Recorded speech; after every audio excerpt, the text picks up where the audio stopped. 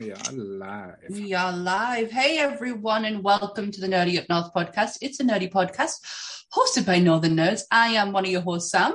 And I'm the other host, Paul. And we are joined this week by our resident sci-fi nerd, shall we say.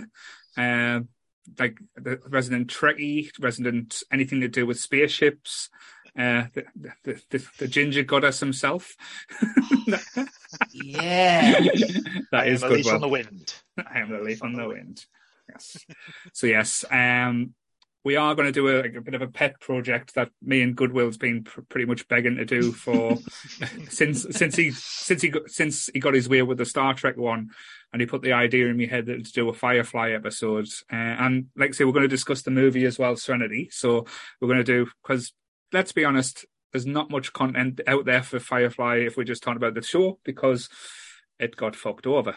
But very much. In the nicest way possible, it got fucked. But before we get into this week's episode, how are you guys? How are you doing? I'm fine. How are you doing? How are you doing? Yeah, it's not been too bad. It's been quite an interesting few days. I caught up with a new movie. I know you watched it quite recently as well. That slasher movie, X. X. Oh, wow. Yes. What do you think?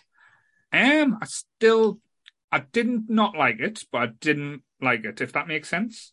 I could watch it, but then I thought it's nothing new. It was nothing special. It was just thing. But before we start getting into shit like this, do you want to do the disclaimer before people come for us as saying films are shit and stuff? Oh my god, yeah. So that's a good point, actually. Didn't even think of that. So everything discussed in tonight's episode is our opinions and our opinions alone. If you want to discuss any topic from tonight's episode, please come and join us on the Facebook group and we can have an open discussion. What we won't have is anyone come for us and tell us our opinions are wrong. We can agree to disagree in fandoms. So let's keep it fun, keep it kind, and keep the toxic behaviour out of nerdism. Did I get a hint of you singing it there? So might actually get you to sing it one week, so that would be quite interesting. Yeah, so X was shit then. No, the disclaimer's out the way with. I can't call it shit, because it wasn't a shit movie. It just wasn't anything new. I thought it was shocking for shocking's sake. It wasn't really, like I say, a movie I would say that broke new grounds or did anything different. The only thing I did find was really interesting was the actress who played the final girl was the old woman that was killing people as well. Which spoiler alert! Oh, God damn it, Paul! If you didn't know by this prequel that's coming out, that's on you. Because the prequel's coming out, that actually tells you what happens in X. So. Yeah. No, I thought that was like it wasn't a twist in the movie. It was just like when you look at the casting afterwards, and because there was a few people that was in the cast, I was like, oh, I recognise her. Like the girl from the new Scream movie was in. Yeah. You saw the tits of the lass for the Pitch Perfect, which was a pleasant surprise. Goodwill's going on to Google now to search this up. Don't know what you mean. But yeah. I thoroughly enjoyed it. I thought it was such a great feel, because I really love Texas Chainsaw Massacre, so I actually got like loads of vibes from that. I thought the casting was great. The guy who was one of the main guys, the really rich one, the one who was producing the whole film, he was hilarious. He actually gave me a lot of Nathan Fillion vibes. Like I could have seen him playing that part. And I know I think my wife, Nick, asked if it was Jeff, because originally she was, is that Jeff, not Jeff, what's he called? It was the guy out of Independence Day. Jeff Daniels. Jeff Daniels. I was getting, is that Jeff Daniels? I was getting, no, it's not, really not. Then you saw him running around in his tidy whities and you think, what the fuck? But yes. Yeah. I enjoyed it. But like I say, it's just because of the vibes and the feels I got of it. I liked it. I think because I recently watched Black Phone, and then I watched that. Black Phone was a complete different type of horror movie, and was a little bit new and interesting, and I thoroughly enjoyed that. That was very, very dark, and I love a good ghost story as well. So the whole elements of that, I'm going from that to a subtle horror to in your face, standing on nails and shit. I was like, nah, it was a bit too blunt force for my liking. Yeah, it's one was very cleverly done, and one was just, here's the gore. Yes. Because I felt like Black Phone was just such a clever film. Like, Ant didn't class it as a horror. He said it was more of a thriller. And I was like, it's just a perfect ghost story. Like, it was like The Changeling is one of my favorite ghost films. And I could put it up near that. Really enjoyed it. Actually, Black Phone was cool. It had a very, well, you know, with the writer was always going to have the same fibre, but it had a very like early It, not the new It, like the old type of feel to it. But it was almost like it was set in Derry, shall we say? Yeah, well, Joe Hill and Stephen King, obviously, is father and son, but they have like intertwining universes. So it's not too far fetched that it could be intertwined within the Stephen King realm of stuff. It felt different to Stephen King for all it looked visually very similar.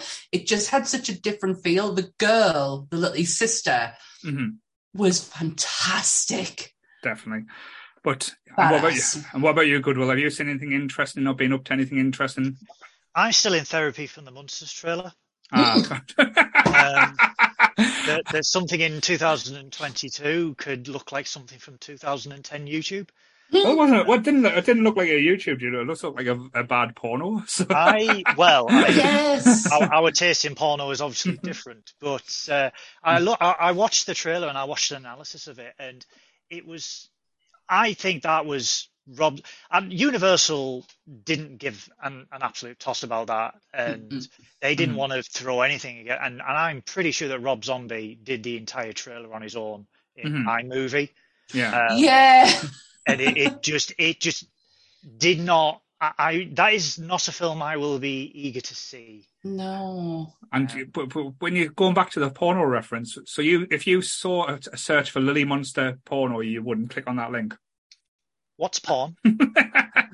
I would. Exactly. Thirsty up north. But yeah, I think after the reaction, it was going to get a cinema release, but then after the reaction to the trailer, Netflix has took the rights up, and it's even been given the Blu-ray release date like quite early as well. So I think Universal, they saw the trailer and they went to every avenue and just like, hi, bye. Netflix is like, yeah, why not? Yeah, Give us the shit. You put Hubble Halloween on. Let's go. They'll be like, yeah, we can raise our subscription price for this. You can fuck off. I pay enough to them and I'm having problems with their bastards streaming site. That was a lot of swearing for a Netflix. Really? I tell you what though, it did its job. Everyone on the internet and the dog and even the dog were talking about it. It's got everyone's attention for sure. Yeah, it might not be the best reaction, but I bet when it comes out, I know you're saying that you won't watch it, but I'll be curious. I'll watch it on I'll Netflix. be dead curious. I think we should have a viewing party where we all get together and just watch it and just absorb the badness. All dressed as a character from the film, or from the TV series. That would be awesome. Tall Paul as Herman Munster. Come on. Need some platforms for that. I absolutely love it. It's all right. Goodwill can be the grandpa. I'll be grandpa. No, I was going to say you can be the wife. You can be the wife. You can be Eddie Munster. I'll be Eddie Munster. That'll suit me down the ground. As long as I can dress as Eddie Munson.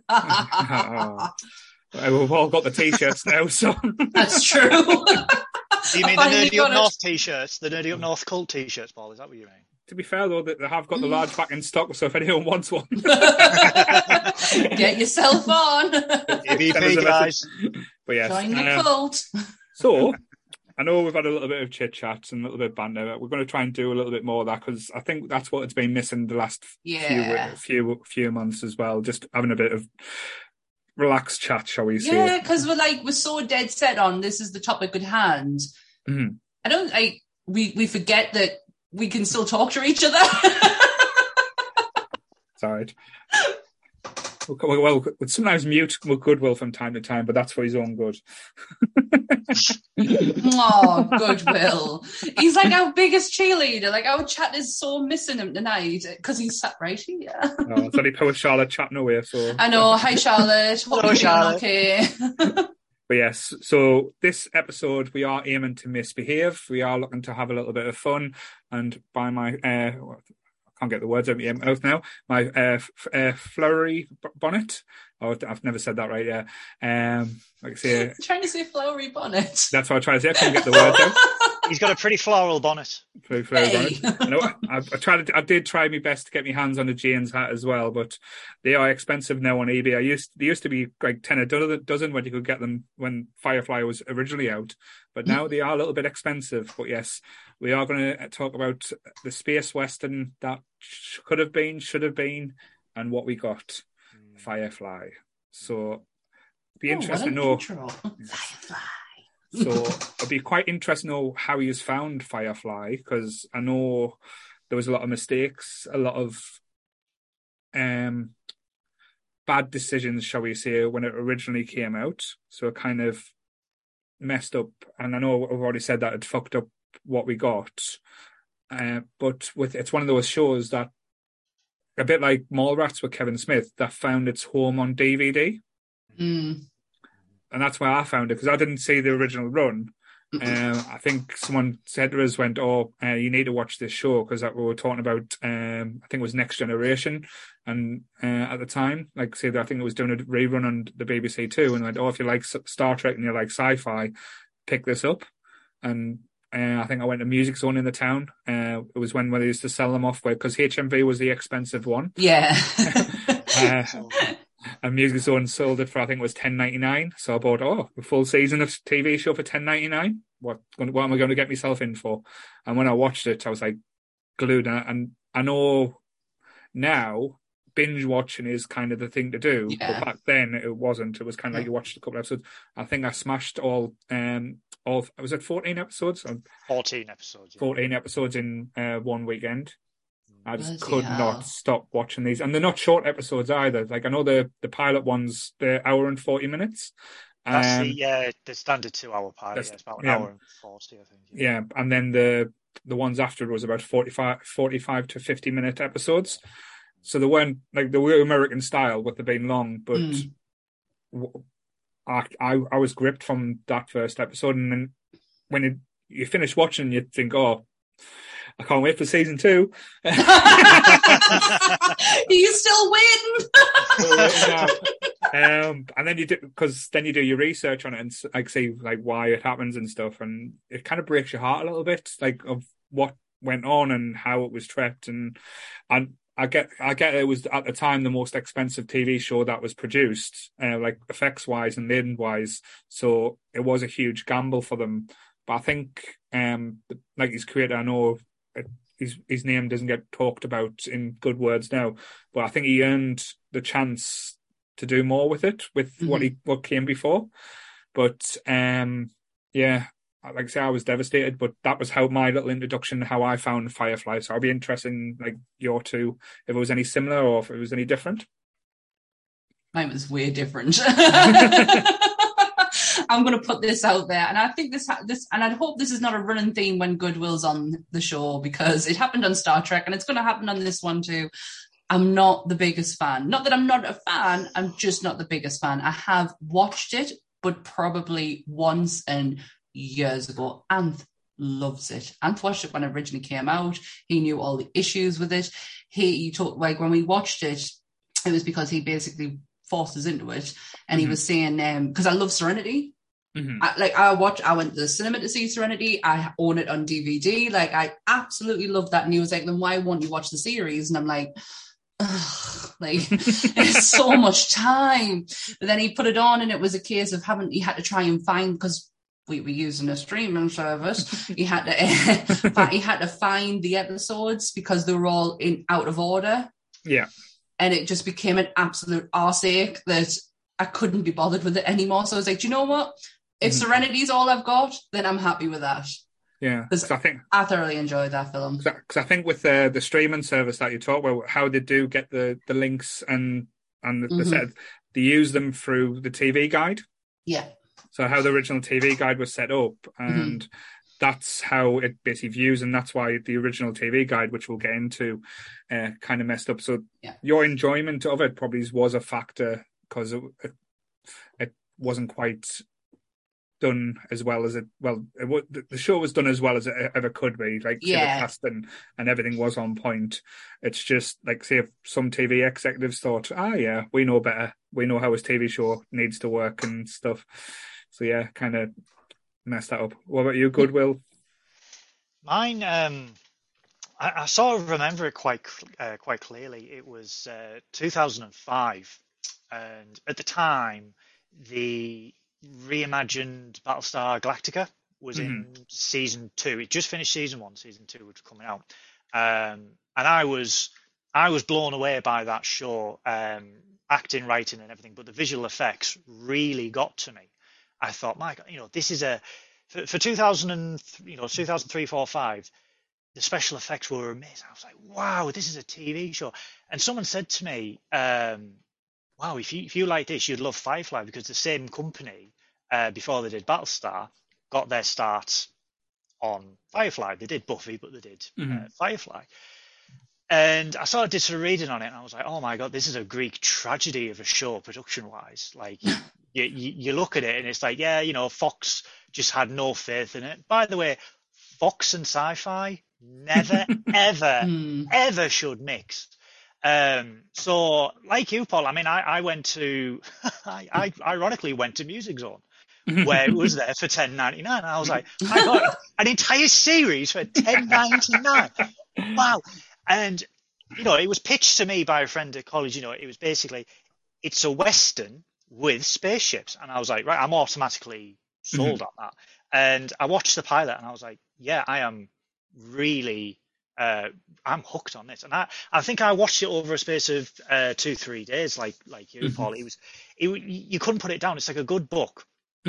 And just the way for me, Firefly came out at a time where standard science fiction shows like Star Trek, Stargate, and everything like that, they had their own way of doing things. Firefly was like, hi, we're going to go left field with this. We're going to do this. It's going to be funny. It's going to make you cry.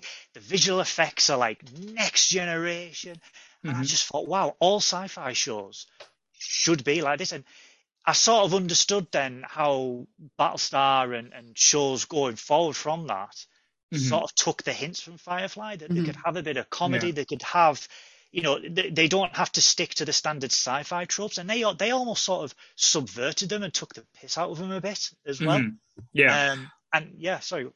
No, I'm just agreeing with you. Yeah, it was. I was hooked on it. And I at the time, it was the time, because I was in TV, media at the time, and I just appreciated the tiniest little details, the visual effects, the production quality, the sound, the music. It was a mix of Chinese and Western music. Yeah. And I was like, this is amazing. That's a good point. Like, I wanted to discuss, because a lot of the sci-fi shows, or like as you mentioned, Star Trek and stuff, it only normally shows you from the perspective of like I know you do get like alien cultures and stuff like that, but it's like from Starfleet, which is a very, very Americanized, which I know they've got multicultural and stuff like that, but the way they act, the way they talk, the way they interact with people, even the language they use was very Americanized. Yeah. Firefly flipped that script, and it was like a big American. It's like I think the way they described it was the two superpowers had taken over, where China and America had kind of come as one, and both cultures had mixed together. And even when they're like swearing or saying stuff, they're saying stuff in Chinese, and like say and like even like some of the outfits, and it's very west meets east, but done so subtly well that it's not slapping you straight in the face. But you can tell, and that was something brand new for me. I was like, right, this is, if this was in the future and we did like start colonizing, taking over worlds and stuff, of course that would happen, because then it's not about being in America, it's about planet Earth colonizing things, so then taking over this world.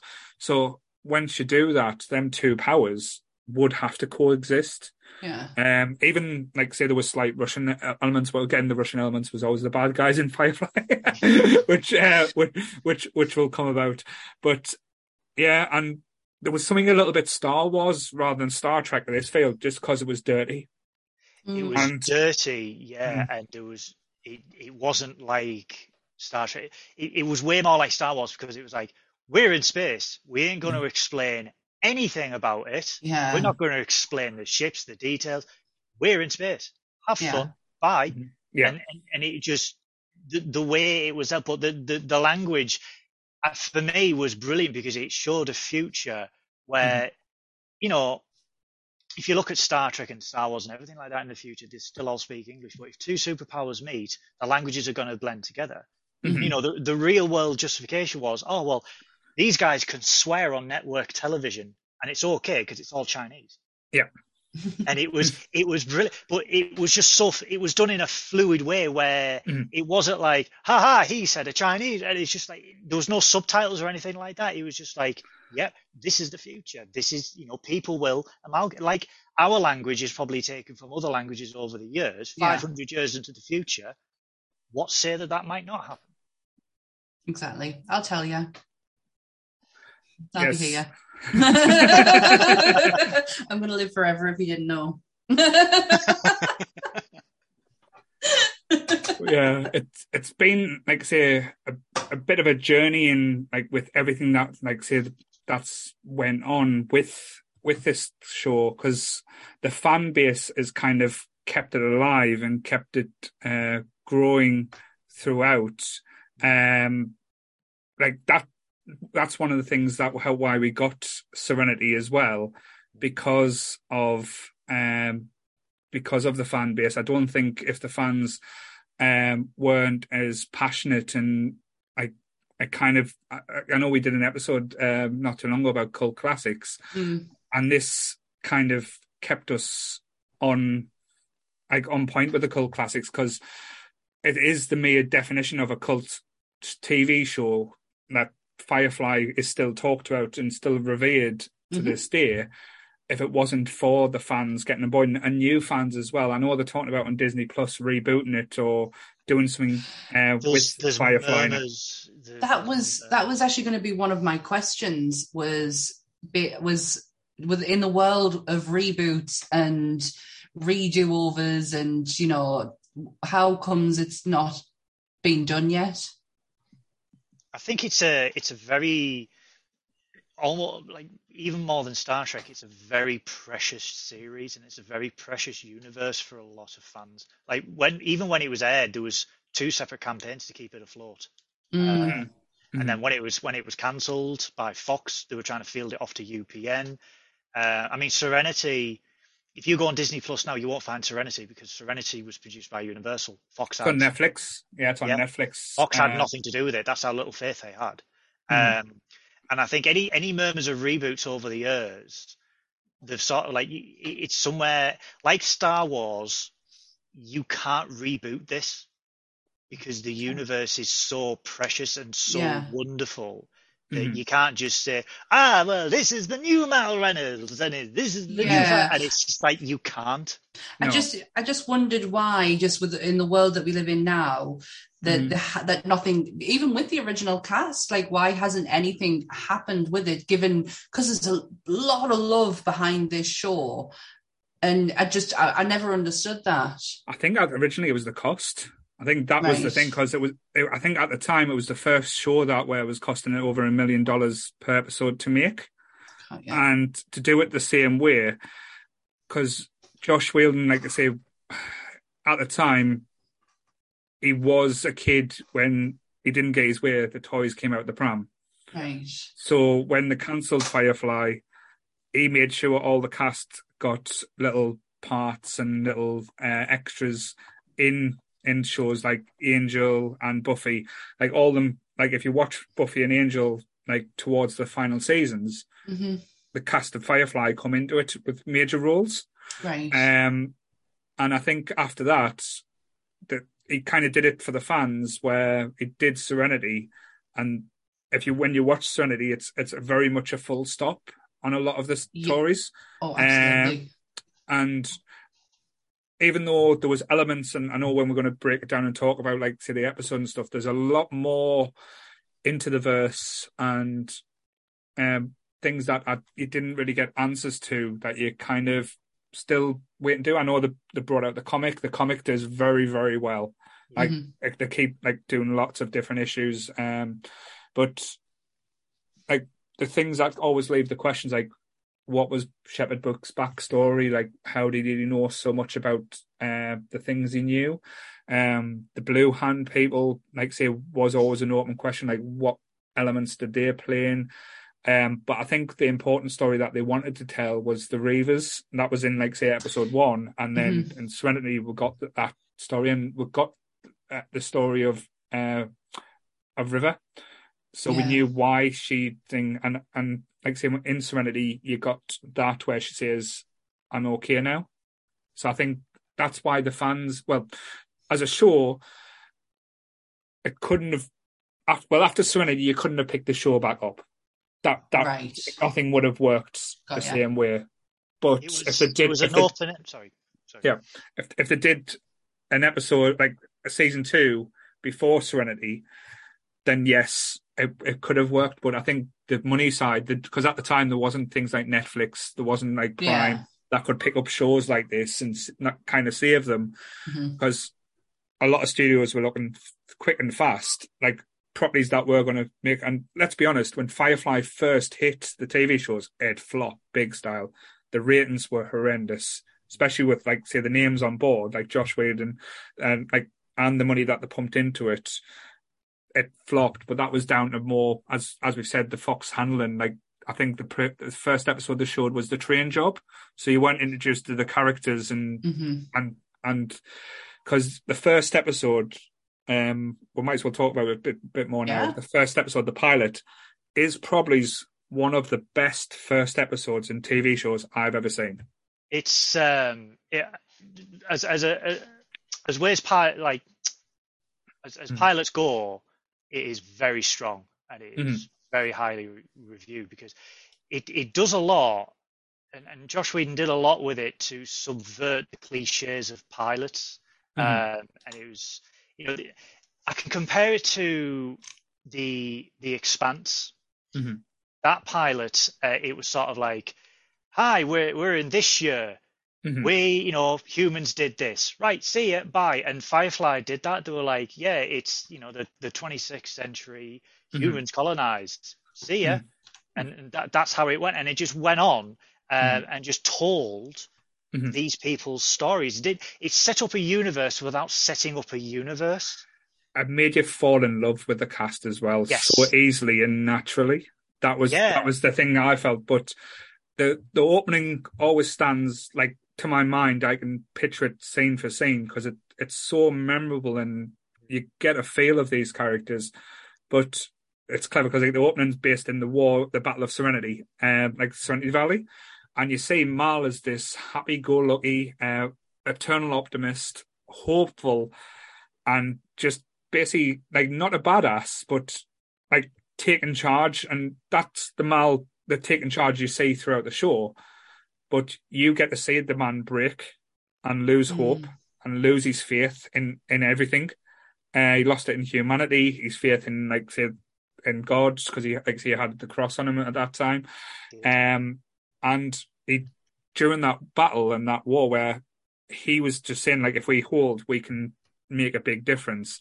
And the people he was holding for turned their back on him and just went, "No, we're laying down arms." And he was like, "But we're winning." And then seeing everyone, like, dropping, and then you introduced to Zoe as well, the second in command, and how loyal and steadfast. Like she is the badass of the show. She is ultimately, like, out of everyone, like Jane and all them, you would not fuck with Zoe. Zoe is the scariest person on that ship because she would kill you without even a second's thought. But like, say, and that, I think it's only about 4 or 5 minutes of an opening, and it, like, you see a man break. It's heartbreaking just to see it. And then you introduce to the cast, like the crew of Serenity after that, and how they basically now, like kind of like Robin Hood type characters, robbing from the rich and not given to the poor, but like given to the people who need it and try and make money and just trying to fly, trying to survive. And that's the Western aspect where they're like kind of like outlaws, and you always cheer for the outlaws. That's the thing. You always kind of cheer.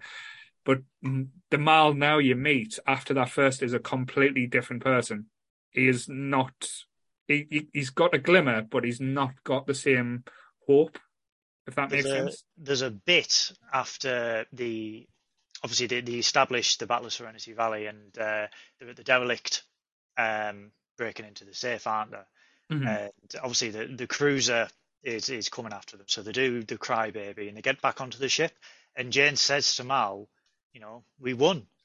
And as Mal's walking away, he just says under his voice, yeah, we won. And it's sort of like the war ended, but the war never ended for him.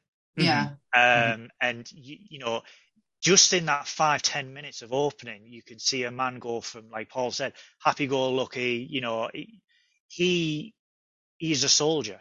He's a soldier first, and to have his faith, and everything shattered. He never got over that, even years after. And just that 5-10 minutes sets up Mal perfectly. Yeah, and I think that'll be a perfect point to talk about the cast as well, because I think this is one of the things that a lot of shows do get wrong, and play certain roles in certain parts.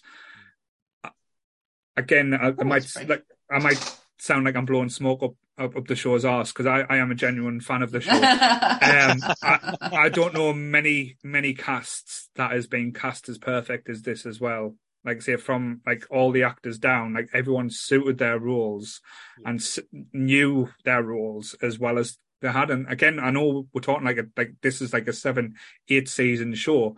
We only got 14 episodes, but we actually got to know these people so well in these 14 episodes that it was a little bit magic. But if you look at the cast, like, again, everyone knows I'm a big Nathan Fillion fan. Like, say, I would hug the guy, I would kiss the guy if he was here. But get on the podcast. Yes, Alan Tudyk, who again is so amazing in anything that he's in, but he lent, like, say, the comedy aspect to this. But his portrayal of Wash was, like, say, as I said, that one of the heartbeats, because like I can't say that one person was the heart of the show, because all of them played the parts. But and if you didn't have all the different elements, they wouldn't work. But Alan Tudyk is absolutely amazing. Like, he's a ginger that wears Hawaiian shirts, Paul. He's perfect. Yes, but he still gets shit, so that's why we give you shit, so you don't like get above your station. So you can be our pilot. Okay, Jane. Talking about accurate. Jane. Jane. I never thought I would like a Baldwin. But he's not a Baldwin, though, is he? He's not a Baldwin. He's another Baldwin. Stewie's still related somehow, but yes, Adam Baldwin playing Jane Cobb as universally recognised as one of the most lovable oaths that you'll ever meet. Like, Gina Torres playing Zoe is just phenomenal, and she was phenomenal in Buffy as well. No, it wasn't Buffy, in Angel, when she played a bad guy in that.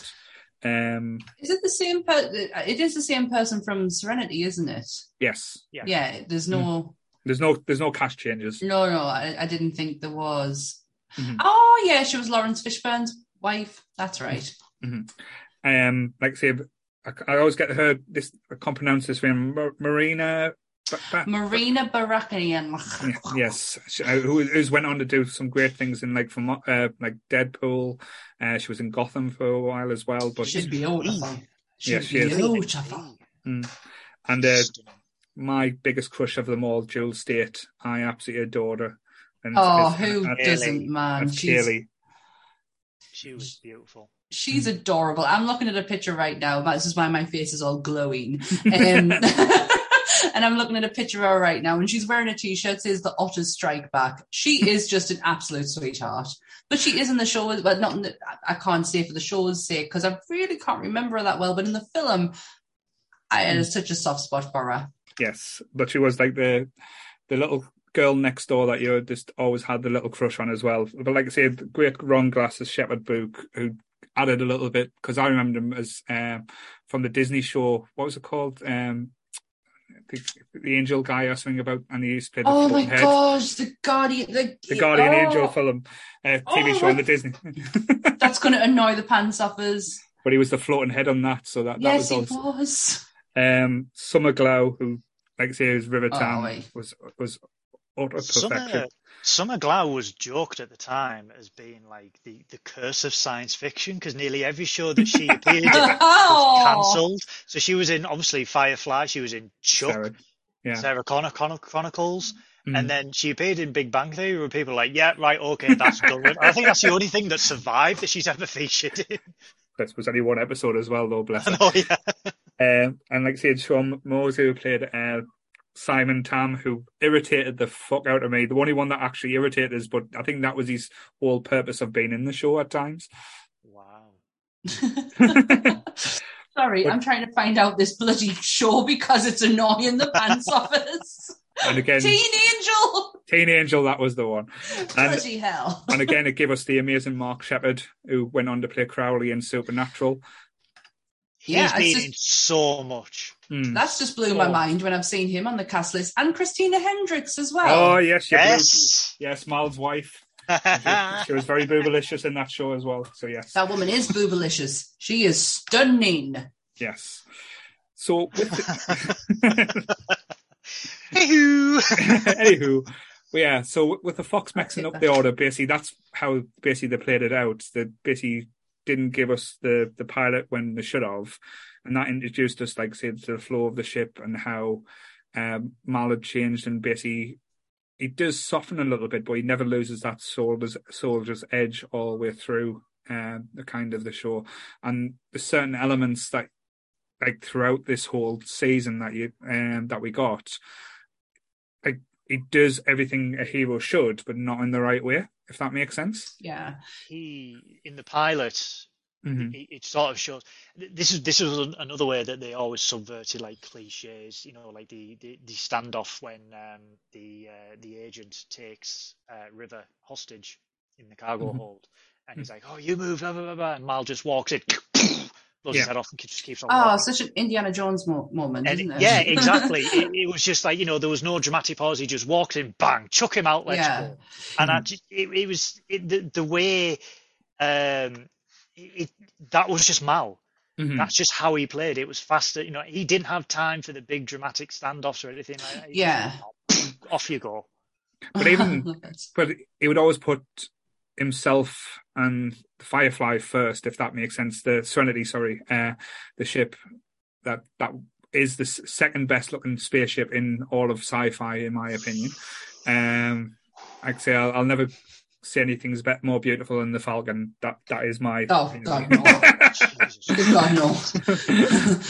You came in that thing? But yes, but he always kind of put the ship first, and that like I say, that was quite apparent in the season. Even when the agent first shows his hand, and he's saying, "Oh, Simon Tang, you're under arrest," and Mal realizes like, "Oh shit, it's not us for smuggling," and he kind of says, "Oh, is there a reward?" So he's like thinking, "Great, I'm going to get some money out of this." But then as soon as he did the big standoff and poor Kaylee gets shot in the gut. And then you see the softer side of Mal come out because he realizes how much he does actually care about his crew.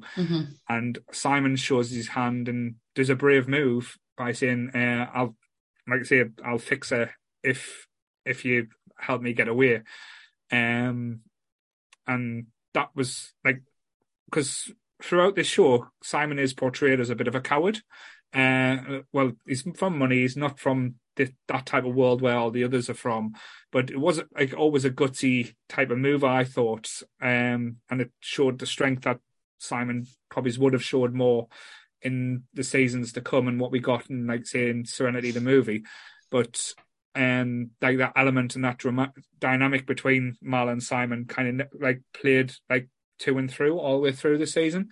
But I always quite like that chemistry between them because Mal kind of looks down at Simon, but Simon also looks down at Mal. But they're all coming from different viewpoints and different reasons for it. Do you not think that also, as much as they're looking down on each other, they're kind of like respecting it in a way, or even being jealous of, Mal probably being jealous of his upbringing, him being jealous of the fact that Mal's so brave and he's not. There's like elements that they would love to take from each other. They despise each other, but respect each other, but like each other and admire each other. Mm-hmm. In their own unique dynamic. Definitely.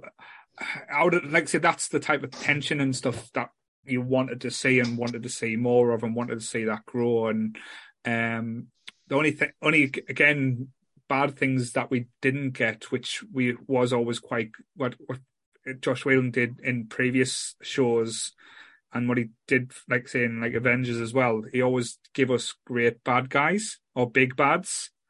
We didn't get that in Firefly, because it didn't really get there or where it was leading to. So it was always a shame that we didn't get to see what we could have got or what big bads could have been interesting. He foresaw 7 seasons. Mm-hmm. And you can see that, like the blue, the men with the blue hands. Yeah, that was teased, but there was the Reavers that was teased. The men with the blue hands that was teased. There was other, I forget his name, who had the space station, who tortured Mal.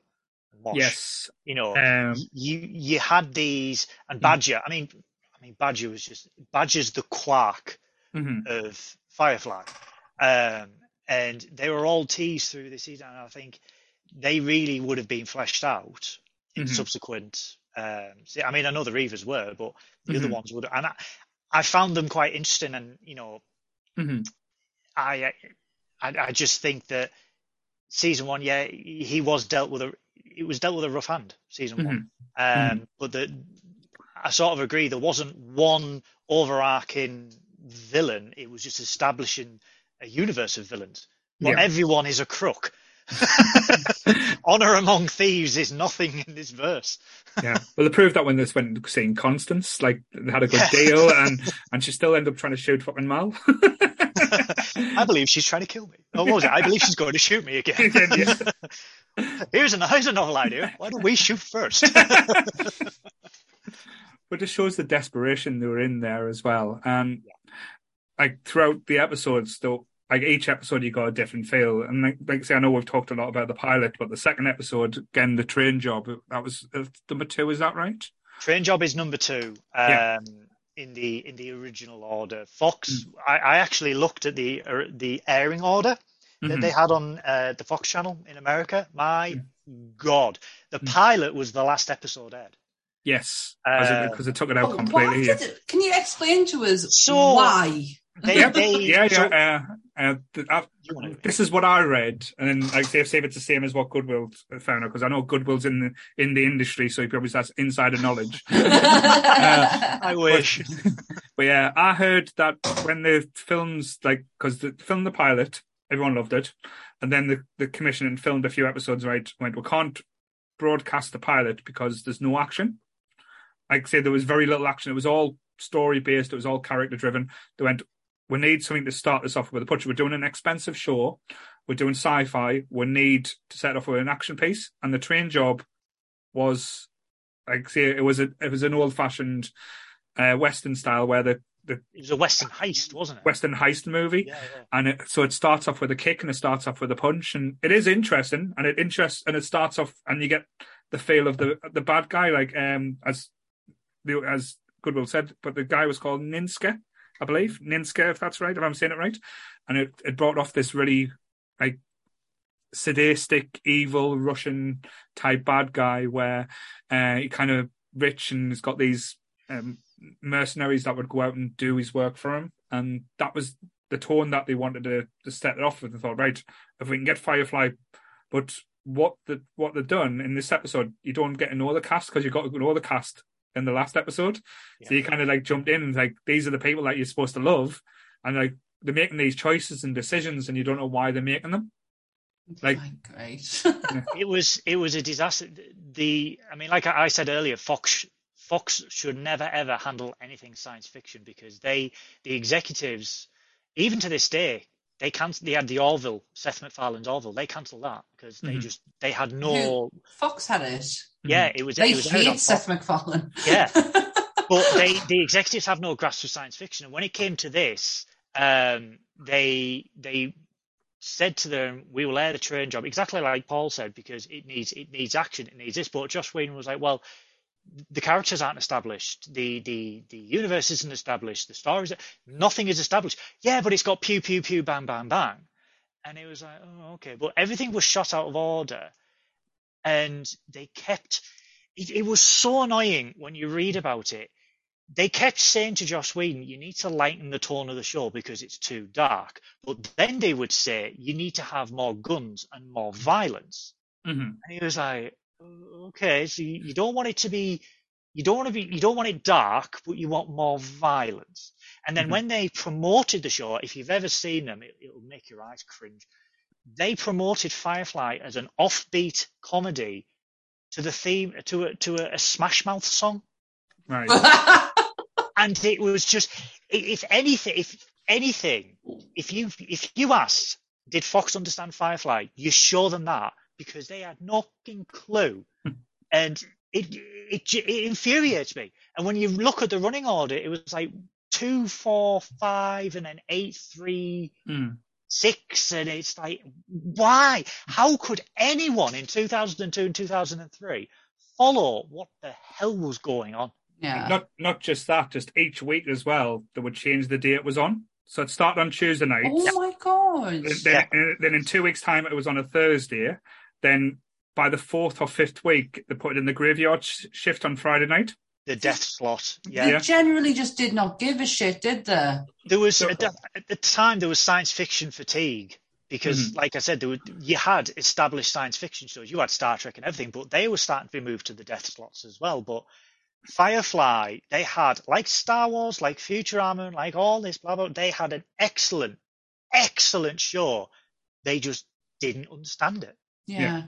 And that was the death nail for it.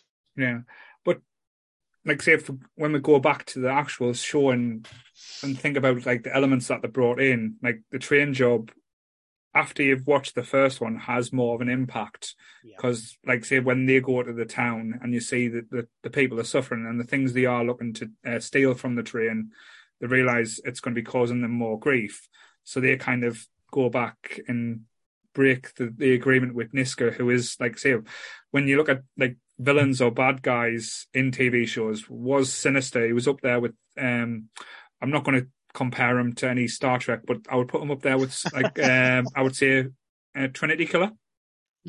Okay. He had the possibility of being that leaving a mark that much, which we found off later in the season when like say when he comes reintroduced again, like the elements and like the bonds and stuff. But the thing I love about this episode, and it's just a short scene, and it shows you, because it's so different to what you expect. It's so different to what you've seen before, where Mal's given the speech about, I'm going to give you the money back. You're going to take it back to your employer.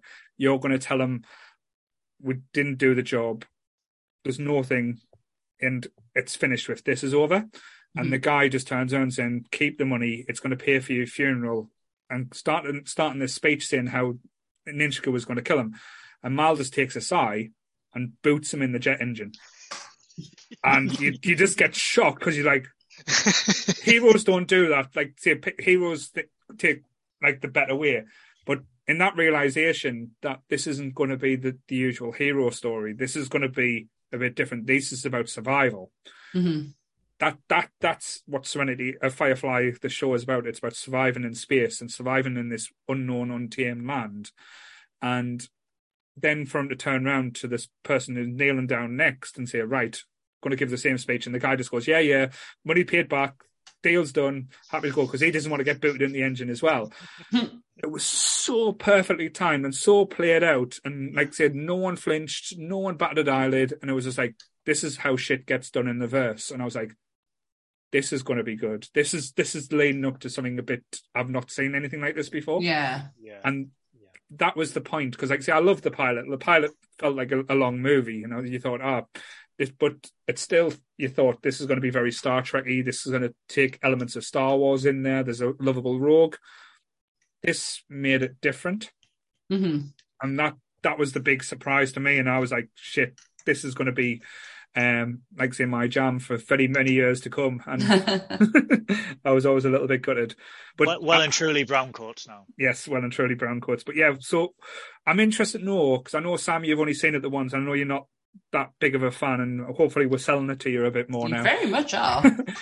What are your favourite episodes of the 14 that we got? So we'll go with Goodwill. Give Sammy time to think. Let me get Google Well, back up. I sort of, I only watched the entire series a few weeks ago, and I've just rewatched my favourite episodes today in lieu of appearing on the wonderful podcast. The pilot, 100% the pilot, because it's one of the best pilots I've ever seen.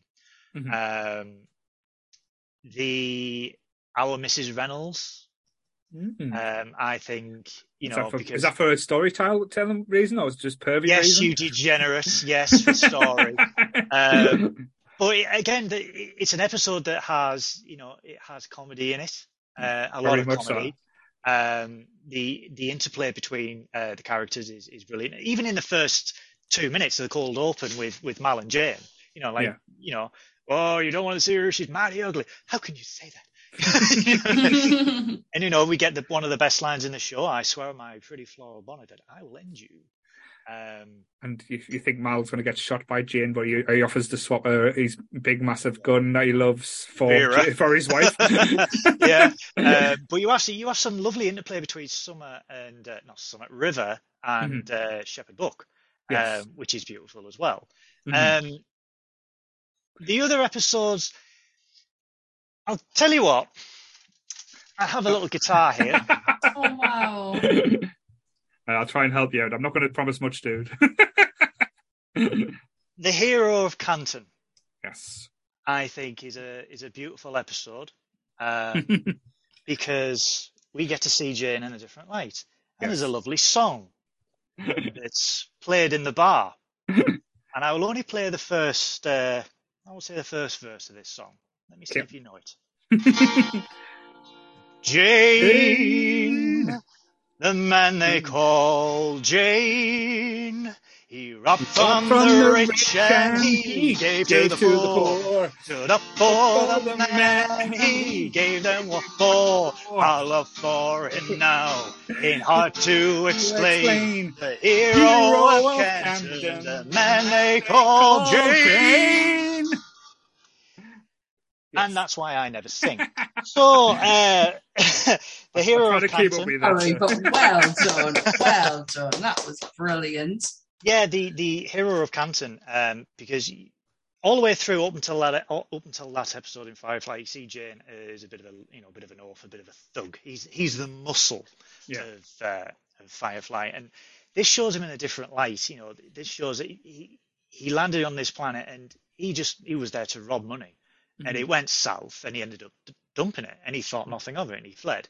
And then when he goes back, he's like, "Oh, there's a statue of him," and it's like he's a hero to these people. They don't understand what happened. They just saw someone dumping 50,000 credits into their houses and their yards, and it's a wonderful effort because he doesn't like the fame or anything like that at first, but obviously he gets free whiskey and ladies of the night, shall we say, companions, unauthorized companions.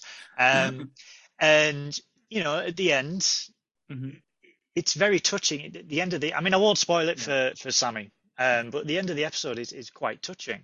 And you see a different side of this muscle man, this thug. And you think, he's a well-rounded character in his own in his own way. It's got to be a few more dimensions. But I am going to spoil it for Sammy. I don't give a fuck because I have to love I love the ending of that episode when it's like the realization it's not about him being a hero. It's like it's the legend that keeps the Mudders going, and it doesn't need to be as true as the story is. It's what gets them up and through that each day, and it's just a beautiful sign. And that realization from Jane just grows him a little bit. He's like a tree. He's like Groot. He grows a little bit that time. But it's so, Sweet. and I think Adam Baldwin as well. Like he doesn't like in the show. As you said, he's the muscle. He's like say the eye candy as well. And he was great in Chuck, but I think. Like say that was the episode where you saw more from him, and you got to see more from him since then as well in the show. Because you were always wondering, is he going to turn his back? Is he going to betray, or when's the betrayal going to happen? We probably would have seen that happen like in a future episode or stuff, but the loyalty was always there as well. But I think that's where you kind of he become more than just the muscle for the Serenity. He realizes he's got a bit larger purpose. But yeah, that was a good episode. My favorite episode, I'll come back to Sammy in a second, just because it leads in from that. It's the episode afterwards, this one, All right. Out of Gas. And it's so well done because nothing really much happens, but a lot happens, if that makes sense. It's sort of a backstory episode. Mm-hmm. It's a flashback episode, but not a flashback episode. Yeah. And yeah, that is a very good choice. It's a lovely episode. Yeah. But just for anyone who hasn't seen it, just to give you like a lowdown of what happens on this episode. Basically, there's an explosion on the ship. It starts off, like I said, because with some of the episodes, what they do, you get almost the end at the beginning, and then it goes back over like what's happened to get there. So we get Mal on the floor with Serenity shutting down, life support's going out and stuff. And basically it goes back through and it tells different stories, like how Katie got on the ship, and like I say, she was basically banging the mechanic who was who was there, and she tells like say the mechanic that he was basically, you're not doing this right, you're not fixing this right, and the Mal hires her. It shows you how Wash becomes on the ship when he's got this ridiculous mustache and a Hawaiian shirt. And Hawaiian shirt, of course. It shows you how, like say, they find Serenity and how Mal picks Serenity over the other ships and stuff, and how Jane comes on it, which is in hilarity where Mal just offers him more money and his own bunk, and he betrays the person he's with to join the crew. Sorry to interrupt, did you like in regards to the ship, did you enjoy the twist at the end? Yes. I enjoyed that. Yes. I thought that was very touching, that. But they're pretty much done the piss take out with Star Wars, like in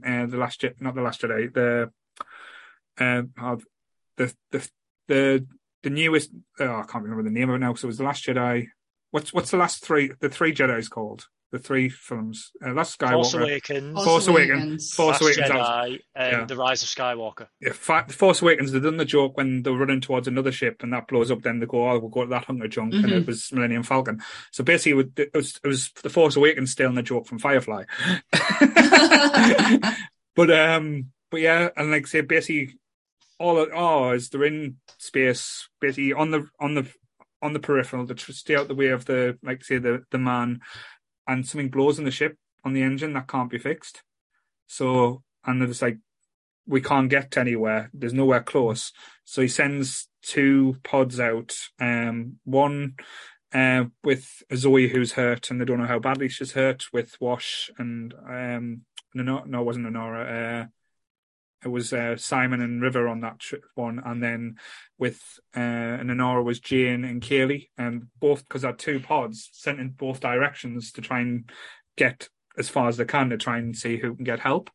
And he sends a signal because Wash was being a dick about this episode as well, because he got jealous about Mal and Zoe, which again comes to one of my other favourite episodes we'll talk about in a few seconds as well. Is basically Mal's staying with the ship because he doesn't want to let Serenity go. He's saying, I'll send a signal if someone comes, we'll get a fix. And it's just one little part that's took the ship down. And ship comes out of nowhere, picks up the signal, and someone tries to rob Mal, shoots him, and tries to leave him for dead. But Mal, being the badass he is, gets up and forces them off the ship. And the guy turns around and says, if it was the other way around, you'd have done the same. And he says quite clearly, it is the other way around now. I've got my gun on you, and you can say I haven't done the same. And then it's basically Mal almost dying, like say, because the stomach wound to get to the ship and get fixed. And then he passes out, and you think, oh, shit, is that going to be the end? But no, he wakes up in the med bay, and basically all the crews came back because Zoe woke up and forced them all to. So because Zoe broke this captain rule, he survived. But it was such a nice play of telling you the backstory, but not shoving it down your throat. Yeah. And it was such a well done and well thought out episode that it didn't need to be all bangs and whistles. A little bit like Phone Booth with Colin Farrell set in a place where it's quite minimal, but a lot of stuff going on around it that you don't even need to have to see. And it was just well played out and well acted. And like Nathan Fillion, like I say again, not going to suck his cock off or anything to say how good he was, but he was absolutely brilliant in that episode. It was a foreshadowed. You could. It was a foreshadowed episode in the pilot as well, because when they land on Persephone, Kaylee says we need a new compressor because if we don't fix it, it's going to blow and we'll be dead. You know, we'll be dead in the water. Oh, we'll just make sure it doesn't blow. Well, guess what, Mal? It did. Yeah. But it you know, this episode harks back to the Western themes that Firefly is so heavily influenced on, because if you think the versus the frontiers, the Western frontiers of the United States, these people, you couldn't go for spares, you couldn't go for help, and you didn't know whoever you came across in the frontier wouldn't just pull a gun out on you and kill you and loot you. And this is retelling the frontier stories in space, and it's beautiful. I mean, the justification for, you know, the West, like some of the Outer Rim colonies where, you know, they don't have any technology. So yeah, they would make do with what they're good. They would make do with wood and horses and farming and stuff. So yeah, if you've got no technology, you'd revert back to the earliest phase before an industrial revolution, which would be the Western frontiers. Definitely. And leaning on to what would be my second pick would be War Stories.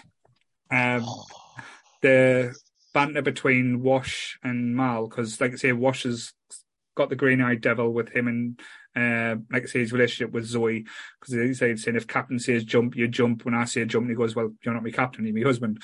And they're going on a mission that should be relatively simple, just to like say trade some medical supplies. And our old enemy from episode 2 makes an appearance, Niska. He's got his mercenaries back, and he captures Wash and Mal, and he's torturing them. And with Mal being, like say, a former soldier and Wash not being in that situation before, you think they're just arguing like cats and dogs, like over, like say, how Mal runs the ship and how, like say, how he affects his relationship with Zoe and stuff. But it's not. It's Mal keeping Wash alive by keeping him angry, keeping him like alert, because they've been electrocuted. And like you say, you've seen them being electrocuted, and like after they've been hit by the electric current, they go back to bickering like little schoolgirls. And then when Wash is like starting to fade away, you can see the panic and like say because Mal knows, and Mal's really starting to stress and think, shit, we might lose Wash here. So he's like, you see that element there, and then the whole when Zoe goes to pick up say to trade, they're collecting all the money that they've got, and like say all the bounties that like they've got on the ship, and they take to Niska and like saying, well, these two are worth a lot of money for me. This will not buy both people. This will only buy one. And you think she's going to have a hard time choosing, and she just goes, "Yep, that one. I'll have Wash." And then it's that same old cliche, isn't it? Like with the standoff in the other episode where he just blows his brains out. It's that, you know, oh, you have to pick one, and you just Wash. And he's like, and she's like, "Sorry, I didn't. Have you got a bit of a speech?" And he's just like, "Oh, are you sure?" He's getting up. That's the one I want. So, and Wash realizes what's happening. He's like, "We can't leave Mal. Mal's the only reason I'm alive because of what he did." And then, like I say, the horrific part as well, there goes all Reservoir Dogs on him as well, but he chops off his ear and says, "Here, the money wasn't quite enough. You give us too much money. Here's part of Malcolm Reynolds to go with him," just to try and antagonize her into reacting as well, because he doesn't want to give any of them away. He wants to kill them all, but he wants a reason to do it, because he's a businessman at the end of the day. But the fact that the ship, after they go back, they start armoring up and, like, say, getting the pieces together to go and get Mal back. But Mal, being the badass he is, he's kind of like broke the bonds and escaped a little bit. But there's two things that we find out about this episode that's absolutely brilliantly done. We find out how scary River is with a gun, where she's not even looking, and she takes out about 5 or 6 people, like, just blindfolded, blown away, and Kaylee's looks terrified of her. Because she realizes River Tam is a weapon. Yeah. It's the way she says it to Kaylee at the end, afterwards, because she smiles, she goes, "Ain't no power in the verse that could stop me." Yeah. And it's like, whoa, shit. And how much Mal needs his crew as well, because when he's getting tortured, he's fighting the person that was torturing him, and it looks like there's going to be Mal was going to win, and so he then pull up with the guns and say, "Oh, this is something the captain's got to do," and he goes, "No, it fucking..." Well, he doesn't. No, it doesn't. Help it! And it's like, shoot him. So they'll get okay, and they all pull out the guns and shoot the guy who's torturing him. It was just like, it's the way he says it, because it's like, she's like, "Leave him. This is something that he has to do on his own." And all you hear because it's done in the distance, it's just like, no, it isn't. Oh, okay. Boom, boom, boom, boom, boom. This episode, this is. I mean, they're all great episodes. This one, 2 things about this episode. One, the torture scene. When I first saw Casino Royale in the cinema, this scene was heavily in my mind when Bond's being tortured. You know, it's like, I've got an itch on my balls, just a little to the left. And second, really, it shows how much Mal needs his crew and how much he relies on his crew. And it reminds me of the Goonies. Bang! Got it in before Paul. Got the Goonies reference. I'm done. Wow. I don't actually think I was going to get a Goonies reference into this one. Wow. Did it for you. Can have that one for free. Yes. So after all the shit you've given me in previous episodes, the one in the chat always saying that he's the one that Goonies us. That's what. That's amazing. I'll turn him into a Goonies meme now. He got you? Yes. And what about you, Sam? I know you haven't seen it for a while. I couldn't even tell you. So would you say your favourite is Serenity? It's the film. So when was the last time you saw the movie? Oh, it was only a couple of years ago. I used to watch it all the time.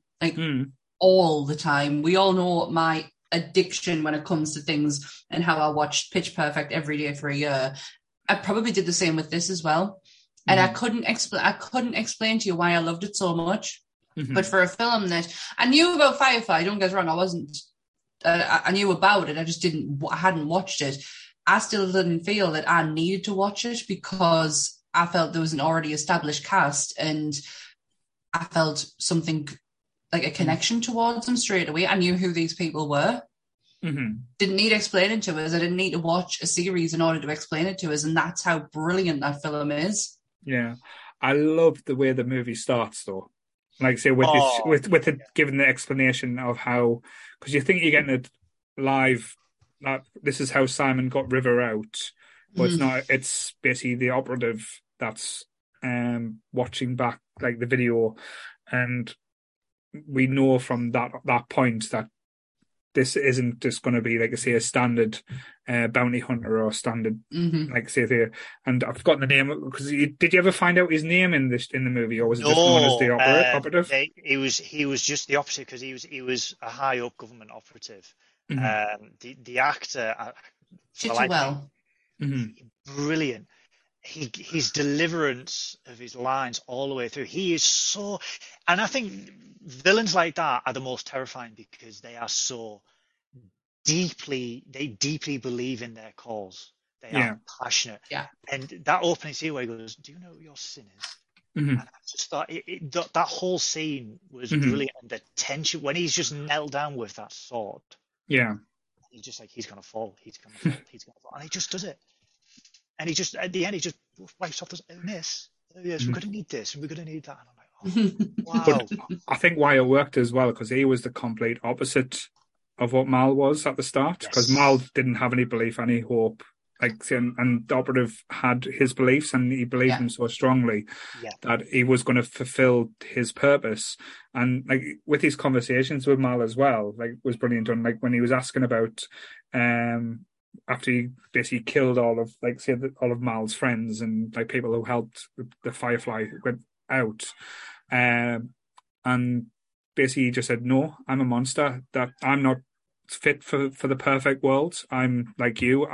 I shouldn't. I'm not going to say that, but I'm going to help build it." It was like, this is deep and dark, and like say Mhm. for such a bright like a sci-fi, you don't expect it to go that dark.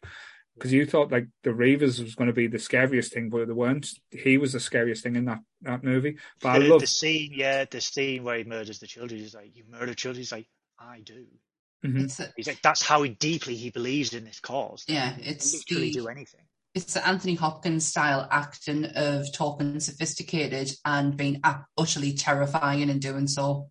Mhm. He took lessons from Hannibal Lecter on that, because it was the calmness and how he spoke. It came across terrifying. But Chiwetel Ejiofor is just an amazing He is. actor. He's such an amazing actor. The one part that I feel that it was out of character was, just before the big space battle, Hmm. Mhm. where it's just like, you see Serenity fly out of the nebula, and he breaks character because he goes, "The bastard's not even altering course."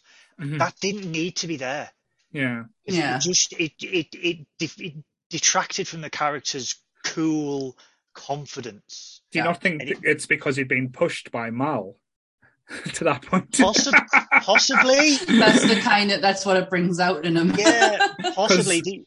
Because the callback in that movie is when like if they first meet each other, and he says, "Don't try and annoy me, Captain. You're not gonna irritate us or something like that." And Honora says, "Oh, spend some time with him; he'll change your mind." So it was kind of like foreshadowing that Mal was going to piss him off at one point. So Yeah, the opening after the establishment, Earth that was, and then obviously Mm. we see Simon. Miranda. Take River away.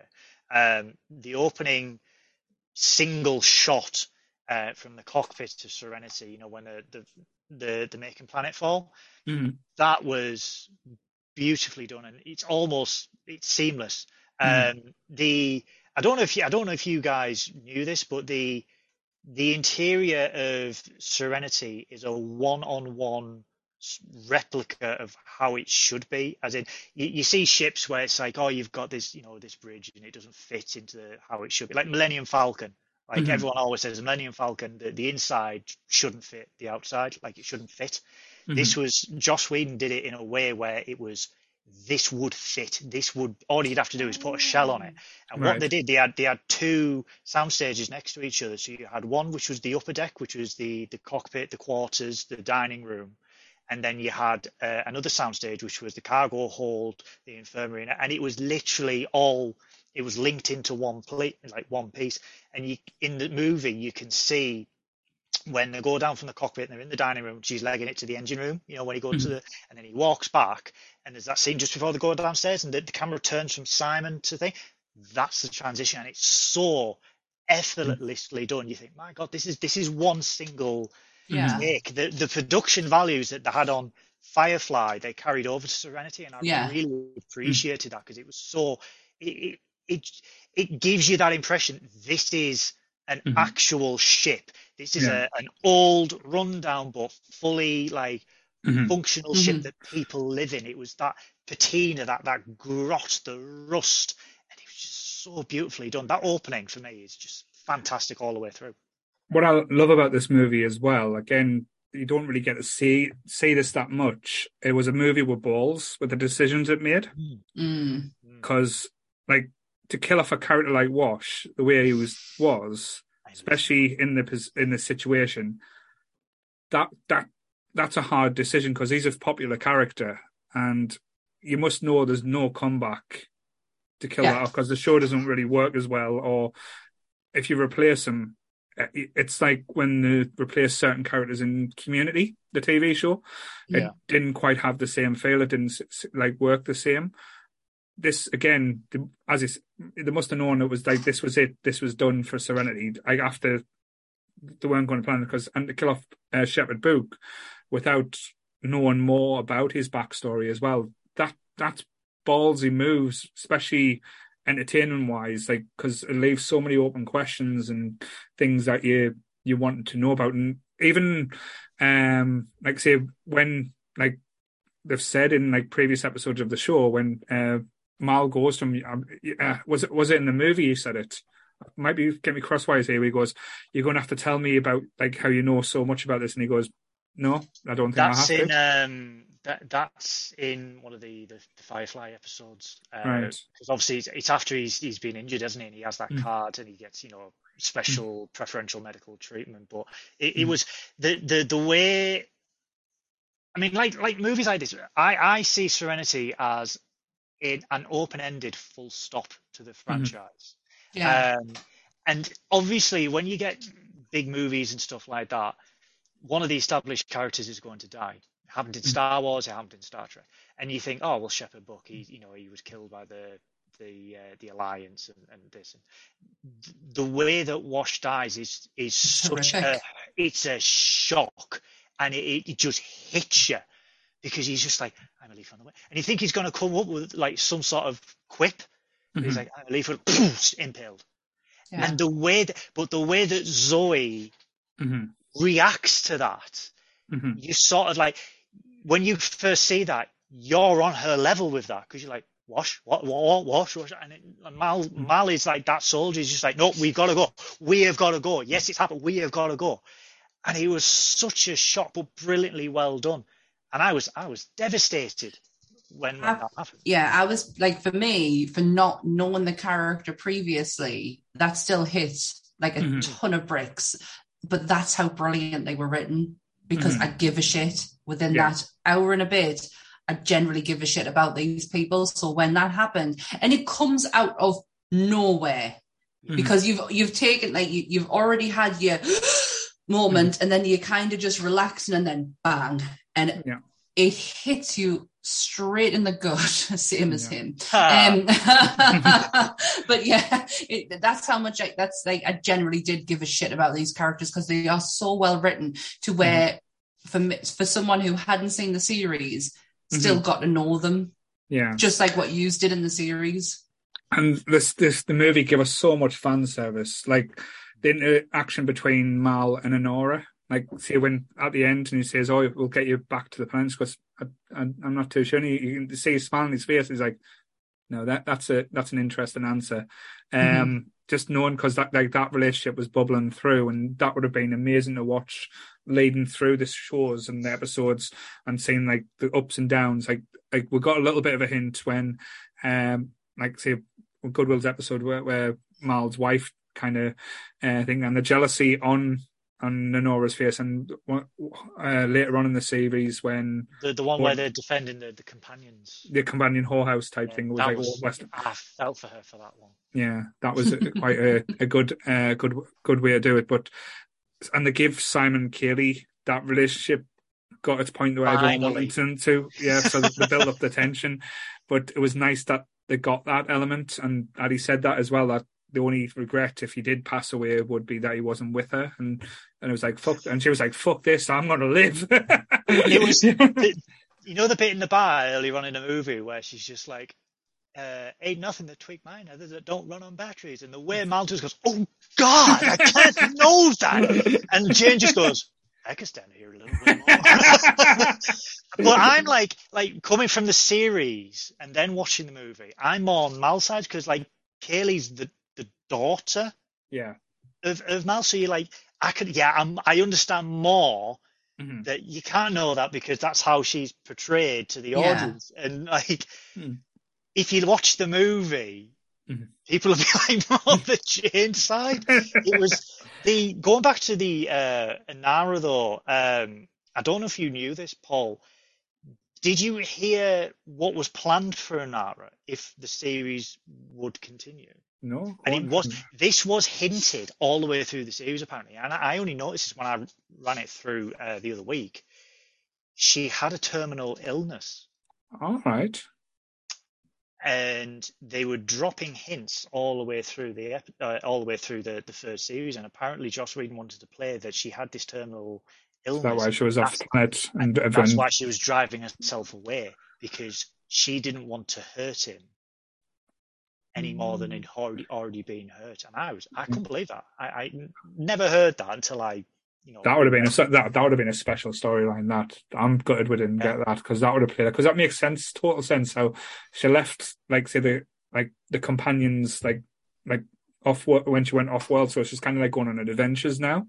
So she's living a life more now because she hasn't got much longer left. There was an episode where she had a health check, and it was like an annual companion health check, and something said, and she doesn't go into it.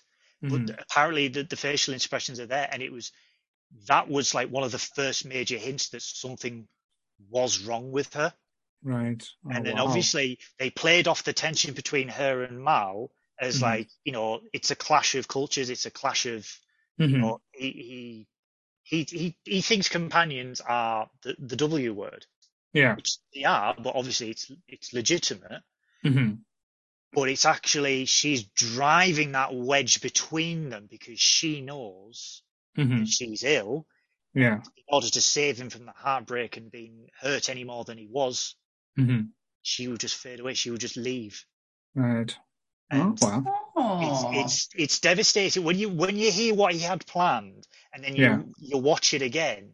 You can pick it up and you're like, oh my God, yeah, that's what she was trying to do. She was eliminating herself from his life slowly, and then towards the end of the first season, I'm leaving. Yeah, you mentioned as well in the chat earlier that when we were planning this, that you had some news. Was that the news that you got, or is there something else that you've got for us there, Goodwill? I'm putting you on the spot now. Oh, the little bit of a tidbit. I don't know if you know this. It might blow your mind. It's only tiny, so don't worry. She said. Firefly takes place in the same universe as Aliens. Really? In the first episode, when Mal goes to the AA gun, on the computer interface, there is a Weyland Yutani logo. Because bullshit. It's from Weyland Yutani. Right, I'm gonna have to Google that. Who made what was it? The Sulcor, the Nostromo? The Nostradamus, was it? I think Nostradamus. No, I can never say it right. Now Sam's googling like a motherfucker. There, you can see. Apparently, Joss Whedon had some involvement in Alien, and it was a nod to that. But they've said potentially, because doesn't Alien take place in the 22nd century? Oh, Kev will be the expert on that. Something like that. And this is obviously Firefly is the 26th, and they said it's the same universe. Wow. Well, let's find out, shall we? That would be quite interesting. X-Force versus Mal. I mean, Firefly. He's right, it is. Weyland Yutani. Wow. Firefly, the Serenity also features in the pilot episode for the reimagined Battlestar Galactica as well. You see Serenity fly past Prometheus and Alien set in the same universe. I know one of the spoilers. Someone said that in one of the episodes, it's got the Bill and Ted.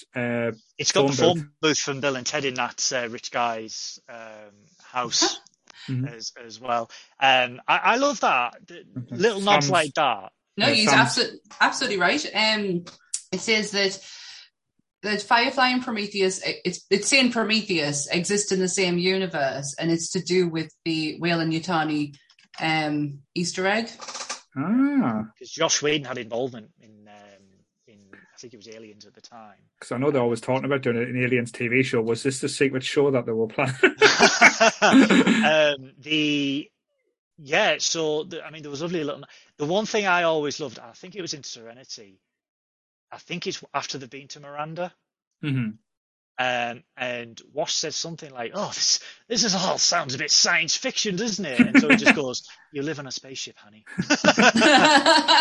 I thought, wow, to have such self-awareness of that. Yeah. That is incredible.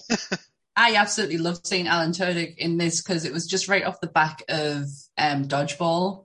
Mm-hmm. And like I totally fell in love with Pirate Steve. So to see him play someone who didn't talk like a pirate, but was a pirate kind of like he was probably more of a pirate than he ever was in his life. Yes, it was just so much fun, and it's been lovely watching Alan's career just get bigger and brighter because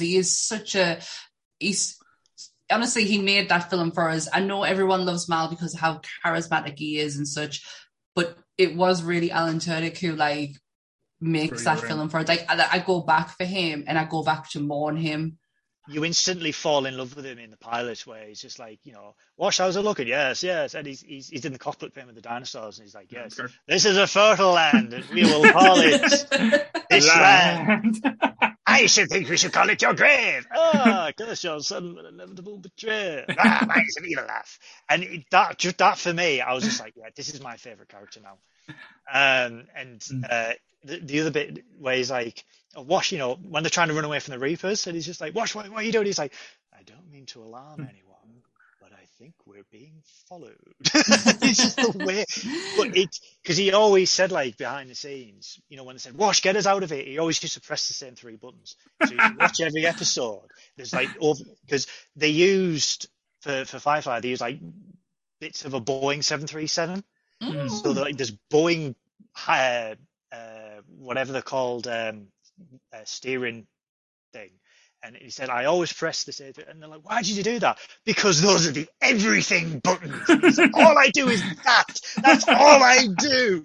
And there's a bit in I loved him so much because he injected that much needed humour. But in Serenity, they all got that bit of humour. I mean, they did all the way through Firefly, but it's like, the bit where Jane and Mal have the argument in Serenity, and Mal goes, Jane's saying something, and he's like, blah, blah, blah, and Mal goes, do you want to run this ship? Yes. Well, you can't.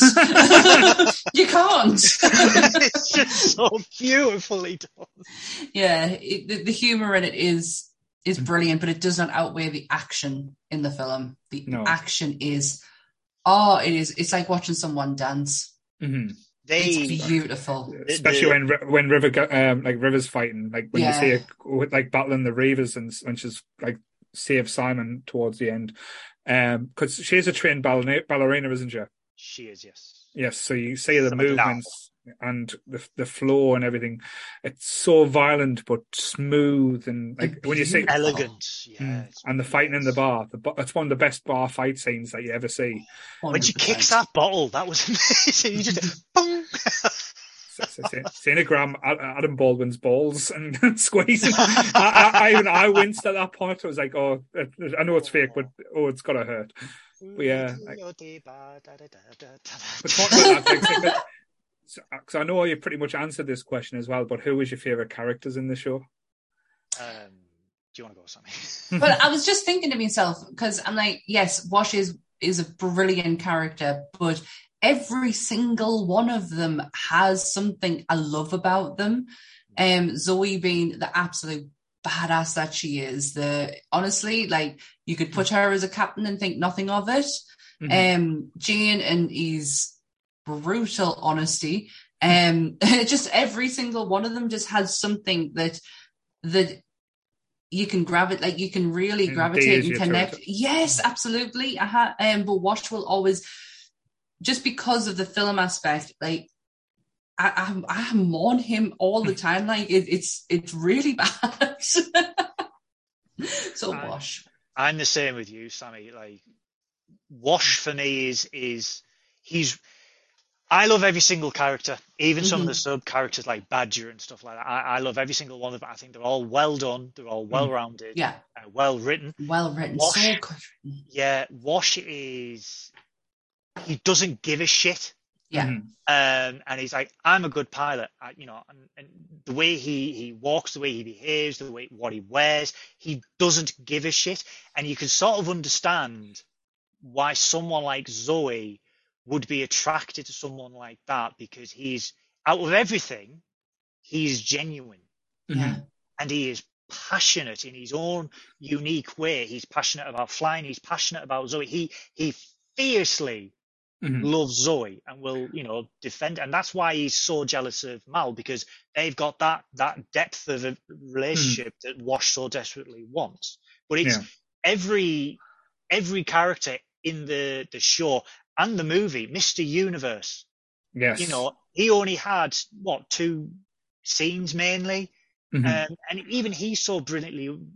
I don't think there's any character that I don't like. There was no wasted space. I think that's what you get with a lot of TV shows, a lot of things. Absolutely. There's wasted, there's filler episodes, but even if you do get a filler episode, it's just there to build on like the character aspect, or to build on a relationship, or to move someone forward. That's the thing that you get with this. There's lots. I know it's going to sound really weird, but there's a lot of movement in the show. Yes, and that's like with a lot of things. There's nothing stagnates. There's nothing that just stays the same. Like there's never the same episode. I know, like say, we might have got different ones going like afterwards. We can never say, but again, I have to go for the obvious, because, like say, my favorite character in Star Wars was Han Solo. So the Han Solo of this show was Mal, and let's not debate it. If Mal was in Star Wars, he would have shot first. They wouldn't have had to re-edited that. Oh no, I don't think so at all. Mal was an amalgamation of nearly all of Harrison Ford's characters. I see every single one of them in him. He was Logan, Indiana Jones, Han Solo. Absolutely. He was them all. But he still had himself. So for all you could see the different aspects of Harrison Ford's characters, there was still something, that a cheeky little something in there that's Mal. And it's Mal. And he was scary though as well, because he used to have the look. Like you can tell it, like Nathan Fillion done this so well, because he's playful, he's engaging, he's endearing. But when shit turns sideways, his eyes go black and like darkness, and you think, this is a man like knows no limits. There's nothing he wouldn't have done to protect his and his mind, as he would say. Well, he's fiercely loyal in his own way. When someone's not scared of death, they become the scariest person in the world. And you saw that in the episode that you were on about with when they were trying to take the friend home. You saw in that flashback scene when they're in the battle, and he's laughing in the face of death. He when you don't fear death, when someone does not fear death, they are the most terrifying people, because they've got nothing to lose. They've got nothing to lose, and he never. I mean, in Serenity, it's shown that he volunteered to join the war. Was it the Separatists? I can't remember the names of them. The Independents. I was going to say, the Separatists, isn't that bloody Star Wars? I watched Clone Wars.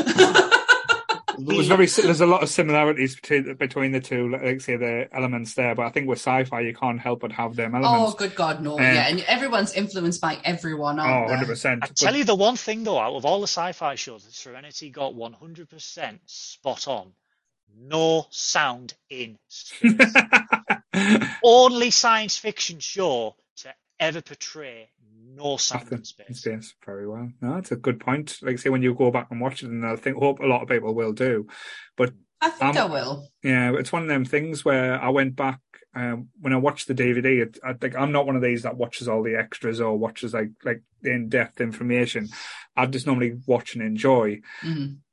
With this, I did watch it because you did got quite a lot of extras on the DVD. The one thing that did actually break my heart a little bit, and it still gets us now, is they tell you when because as Goodwill said, they filmed episodes out of order and stuff. So when they got told that the show was cancelled, it was on episode 12, I think. It was the one where it was basically where Mal's old war friend comes back, and he's selling like body parts and stuff and trying to do inside training.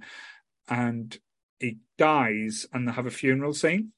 Oh, And they get told that the show's been cancelled and there's not going to be any more. Mm-hmm. So when he says they filmed that scene, it was like they were burying the show. Oh. It was so sad, and the voiceover as well. You know, when you can't run, you walk. When you can't walk, you get someone to carry you, and you could see there was a tonal shift, and it worked well for the story, but there was even in the body language and everyone, there was a tonal shift, and you knew this is the episode they were told. That is heartbreaking. It was ending. The thing is, when shows are cancelled like this, it's literally one phone call at 2 PM. You could be doing something. You could be at the gym. Oh, hi, yeah, it's getting cancelled. It's wrapping up in 8 weeks. See ya, bye. The thing is, with certain shows, they expect it. They totally fully, like The Office, for example, their first series is 6 episodes long, and they fully expect it to be cancelled because they knew the English one was loved. They knew that everyone had such a respect for it that nobody was going to love this American one. So they just fully expect it, but you don't expect it from a show that has pumped so much money into it. Just imagine if they did that to Game of Thrones. Yeah. If this was, here's a question for you.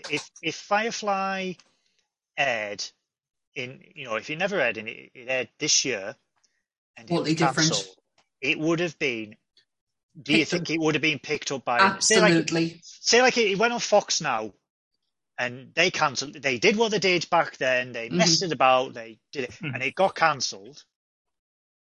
Do you think, I mean, I know my answer, do you think it would be immediately picked up by absolutely? I don't know, because for me, it's the cost aspect, because as I said, a lot of, with shows now, it's elements, fair enough.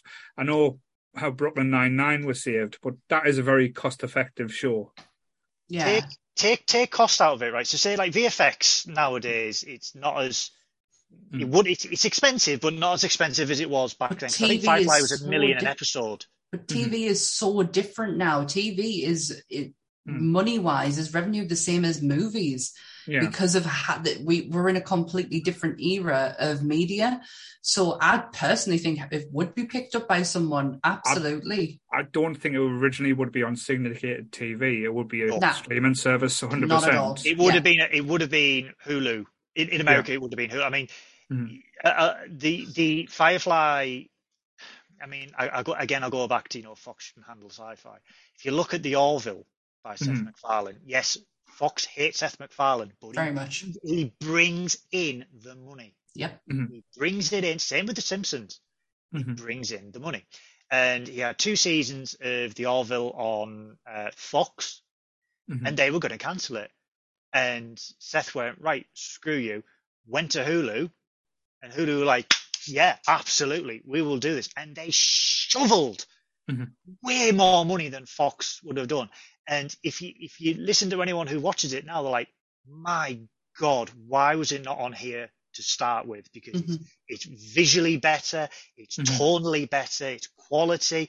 And I think syndicated TV, when it comes to sci-fi, it can't run on it anymore. No, not with the production value you get nowadays. No. I mean, look at HBO Max. Yeah. HBO. I mean, HBO's always had an app. It's always had a streaming service. It's just because of how well it's done, like The Sopranos, Sex and the City, Game of Thrones. These are huge TV shows that eventually got them to where they are now, where they are streaming megabook movies on there and still making the money to continue forward. They're not breaking. But I think it's crazy how media is now. But I think as well, if the rumours are true and there's going to be a rebooted Firefly, they need to learn, especially this year, they need to learn from shows that are on streaming services. Absolutely. You're not on TV anymore. Yeah. So you are not bound by the 40 to 45 minute runtime. And if you look at Stranger Things, that has benefited hugely from the mindset changing of, oh crap guys, we need an hour. No, sod that,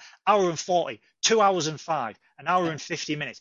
If that story is good and is tight, run it for as long as that show Goodwill needs to be. But totally agree with them. It's been annoying because that is the one thing for the last 10 years that has annoyed me. And it's only in the last year or two where they've finally realised, shit, we don't have to have it as a tight 45 minute. We could expand. We can have these extra scenes and stuff like that. And the other thing I love as well, sorry to detract, but Stranger Things is still getting, season 4 is still getting visual updates as it is uploaded onto Netflix right now. It's fucking crazy. The patching shows.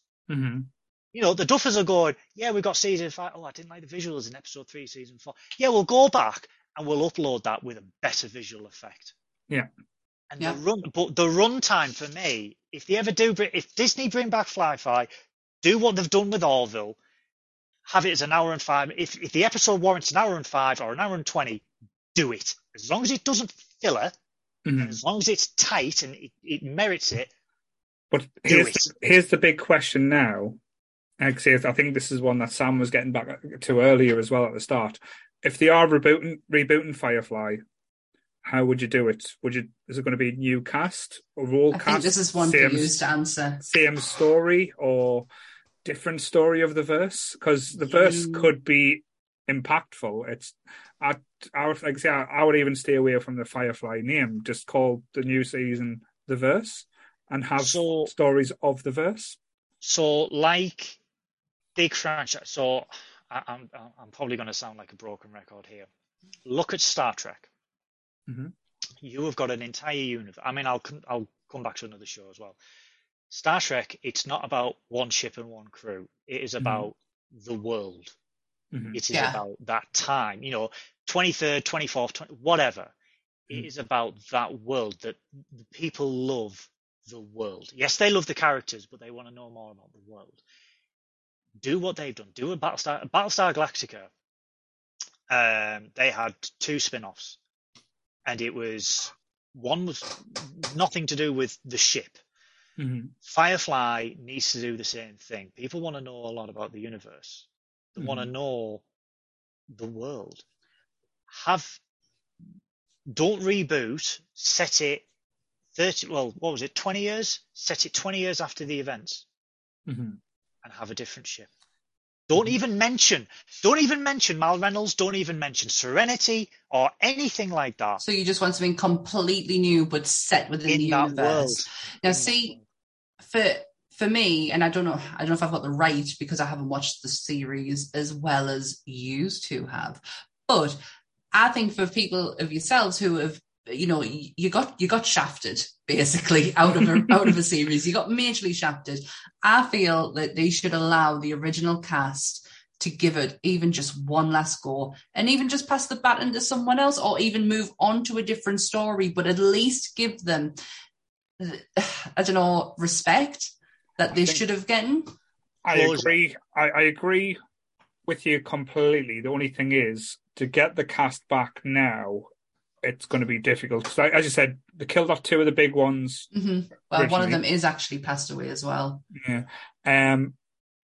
Like I said, get Malcolm Reynolds. Like say, it's going to cost a fortune. The last I can't remember the name, but who plays Nora, who's like big in Deadpool and stuff at the moment. Moran. Yep. Her fees are going to go above and beyond, so it won't be cheap. But what I would like, again, a little bit like, it's probably like a mixture of both. Is I'm going to be sitting on the fence a little bit. My arse is going to get off. a bit of both. So a different talent, but have one-off big special episodes where they go off to a planet and now they run into Kaylee working on a ship, or they go off to a space station and Zoe's like head of security. They run into like Simon or River doing their own thing, or they run into Jane. He's basically got his own ship and his own crew, and he's a badass, so he's a bad guy. Or he is the bad guy. Or have I know you're on about fees though. What I was going to say as well, but have whether go to Mal's resting place. I would even kill off him, have him have the legend. Yeah. So the legend of Mal cool. in the verse.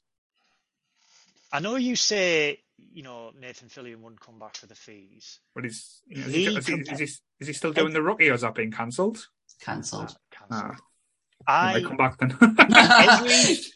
every role, because obviously Firefly was his first leading role. Every role he has done after that, he is always compared to Firefly. And he said in interviews, when he talks about The Rookie or when he was on about even like Dr. Horrible's sing-along blog, Yeah. right? He'd be interviewed and be like, what's this, blah, blah, blah. Every time he'd go, it's not Firefly. Mm-hmm. And I think, unlike, Bring Back in the day when I went about Bring Back Kirk, blah, blah, blah. I think if it was right, if the story was right and it was done in the right way, Fillion would come back. Yeah, Fillion makes enough money from voiceover work doing the Green Lantern and shit in DC movies. I'm sure he would. Honestly, I would like to think that if the right script was there, Fillion would do it regardless of fee. I really would like to think that if he holds it as high regard as what you're saying. He adored working on it. I mean, to the point where, the whole cast adored working on it. I mean, they had trailers, like as actors do, they have trailers on the studio a lot and stuff like that. Not one of them ever used their trailers. When they had breaks, they had it in that lounge outside the infirmary on the ship. Oh, so they were buddies. They absolutely loved it. And Fillion has always said when he's promoting anything or anything like that, it's not Firefly. Oh. And I think that for me, as big as a star as he is, look at the cultural impact that Mal Reynolds has had. I would say sometimes it's bigger than Kirk. I've got a little Mal somewhere actually. Yeah, got tiny little Mal. Nathan Drake from the Uncharted games. Mm-hmm. Oh God, yeah, he just isn't he. That is literally inspired by Mal to the point where they gave him Nathan as the first name. And for ages I thought, my God, this is Nathan Fillion's voice. And it wasn't, but it's really not. But they are friends. They are very good friends. He was in Alan Tudyk's Con Men, which Nathan plays a very exaggerated version of himself. I've just knocked everything. I can't think of his name though, but I love him. But they are very good friends. Nolan North. Nolan North, that's it. Yeah. But Nathan Fillion played Drake in the Uncharted fan film, and that was brilliant. Honestly, I can see him so playing. Much. Yeah. If you ever have half an hour, right, Sammy, watch it.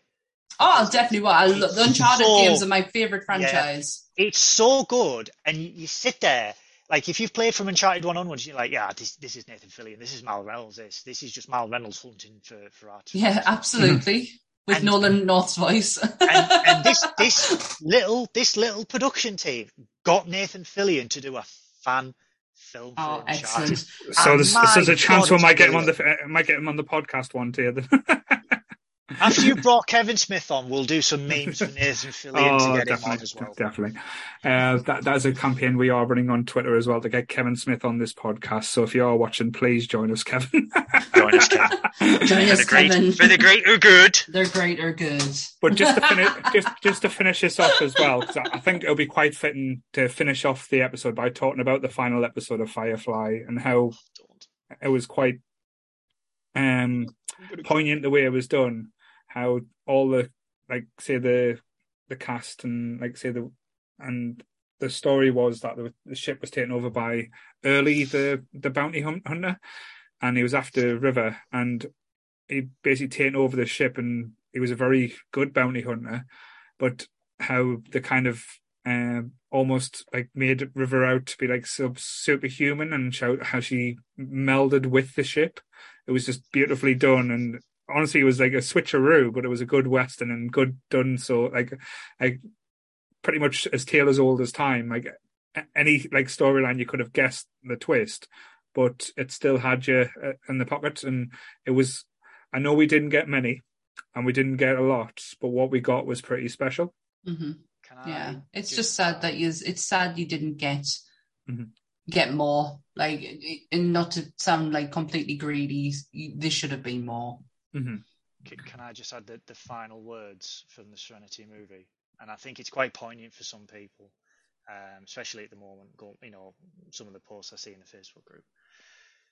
It's when Mal and River are in the cockpit and River's piloting the ship out of the dry dock, and it's raining. Mm-hmm. And River goes, Storm seems to be getting worse. And Mal just goes, it'll pass. Oh. And that's it. And I think that, Mm. there'll always be stormy weather, but stormy weather always passes. It always passes. Oh my God, that's such a lovely way to end the episode. And I'll not spoil it because I love the speech beforehand when, like I say, they were talking about like what keeps it in the air. It's all about love. Love will get you through, and love will like keep you up when it shouldn't. So that was, like I say, them two little elements of it. Yours is like probably a little bit better than mine, but I'll give you that one. That was beautiful. Yes. So yes, the time's actually flown over, and I'm sorry, Sammy, for having you sit through our love fest. Honestly, I don't mind. We're not always going to love the same things, but it's lovely to hear. And I said this before in the Star Trek one, I love hearing people talk about what they love, and it gets me kind of like, oh yeah, I see where you're coming from. Maybe I will go back and rewatch it. And I'm like, I love it. I love people who love fandoms and love talking about it.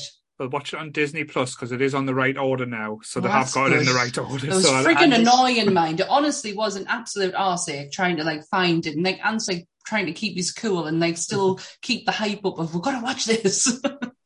And it's also upscaled to 1080p. It's not remastered, but it is upscaled, so you do get a nice... Oh, mate, I can bet I can't see out of one eye, so it really doesn't matter like what kind of visual I'm looking at, as long as I can see it. Are you saying that you're pirating it? Well, to get the Goonies, if Sam's new name is One Eye Willie, so... There you go. I'll take it. The weekends. Ha. So thank you again for joining us, Goodwill. Like I say, it's been a blast, and we'll have to clip your little song as well, so we'll get that little. Yeah. Please don't.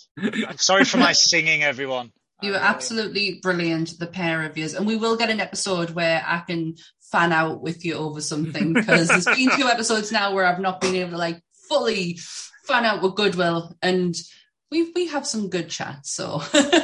That sounds like a chat all by itself. Fan out with Goodwill. Coming to the Fox. Yeah. After dark. Oh dear me.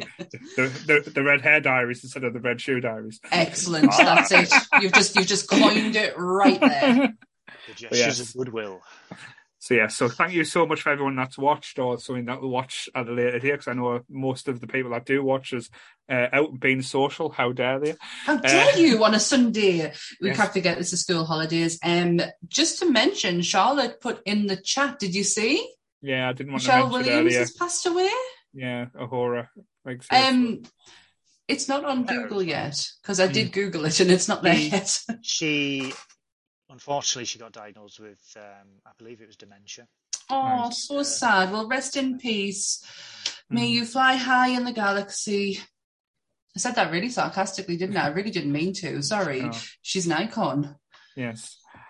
She's, like I say, one of these trendsetters that changed everything that we know about and she was an icon. Icon. Absolute icon. She was considering leaving Star Trek, the original series, and she was persuaded to stay by Martin Luther King Jr. Oh, what said that you are a symbol, massive for people. And she was a lovely. I met her. She came to Middlesbrough. You met her. She came to Middlesbrough to the Forbidden Planet store in Middlesbrough. Yeah. The SmackDown. Yeah. She came for a signing there. Oh my God! Middlesbrough. About 20 years ago, she came for a signing there.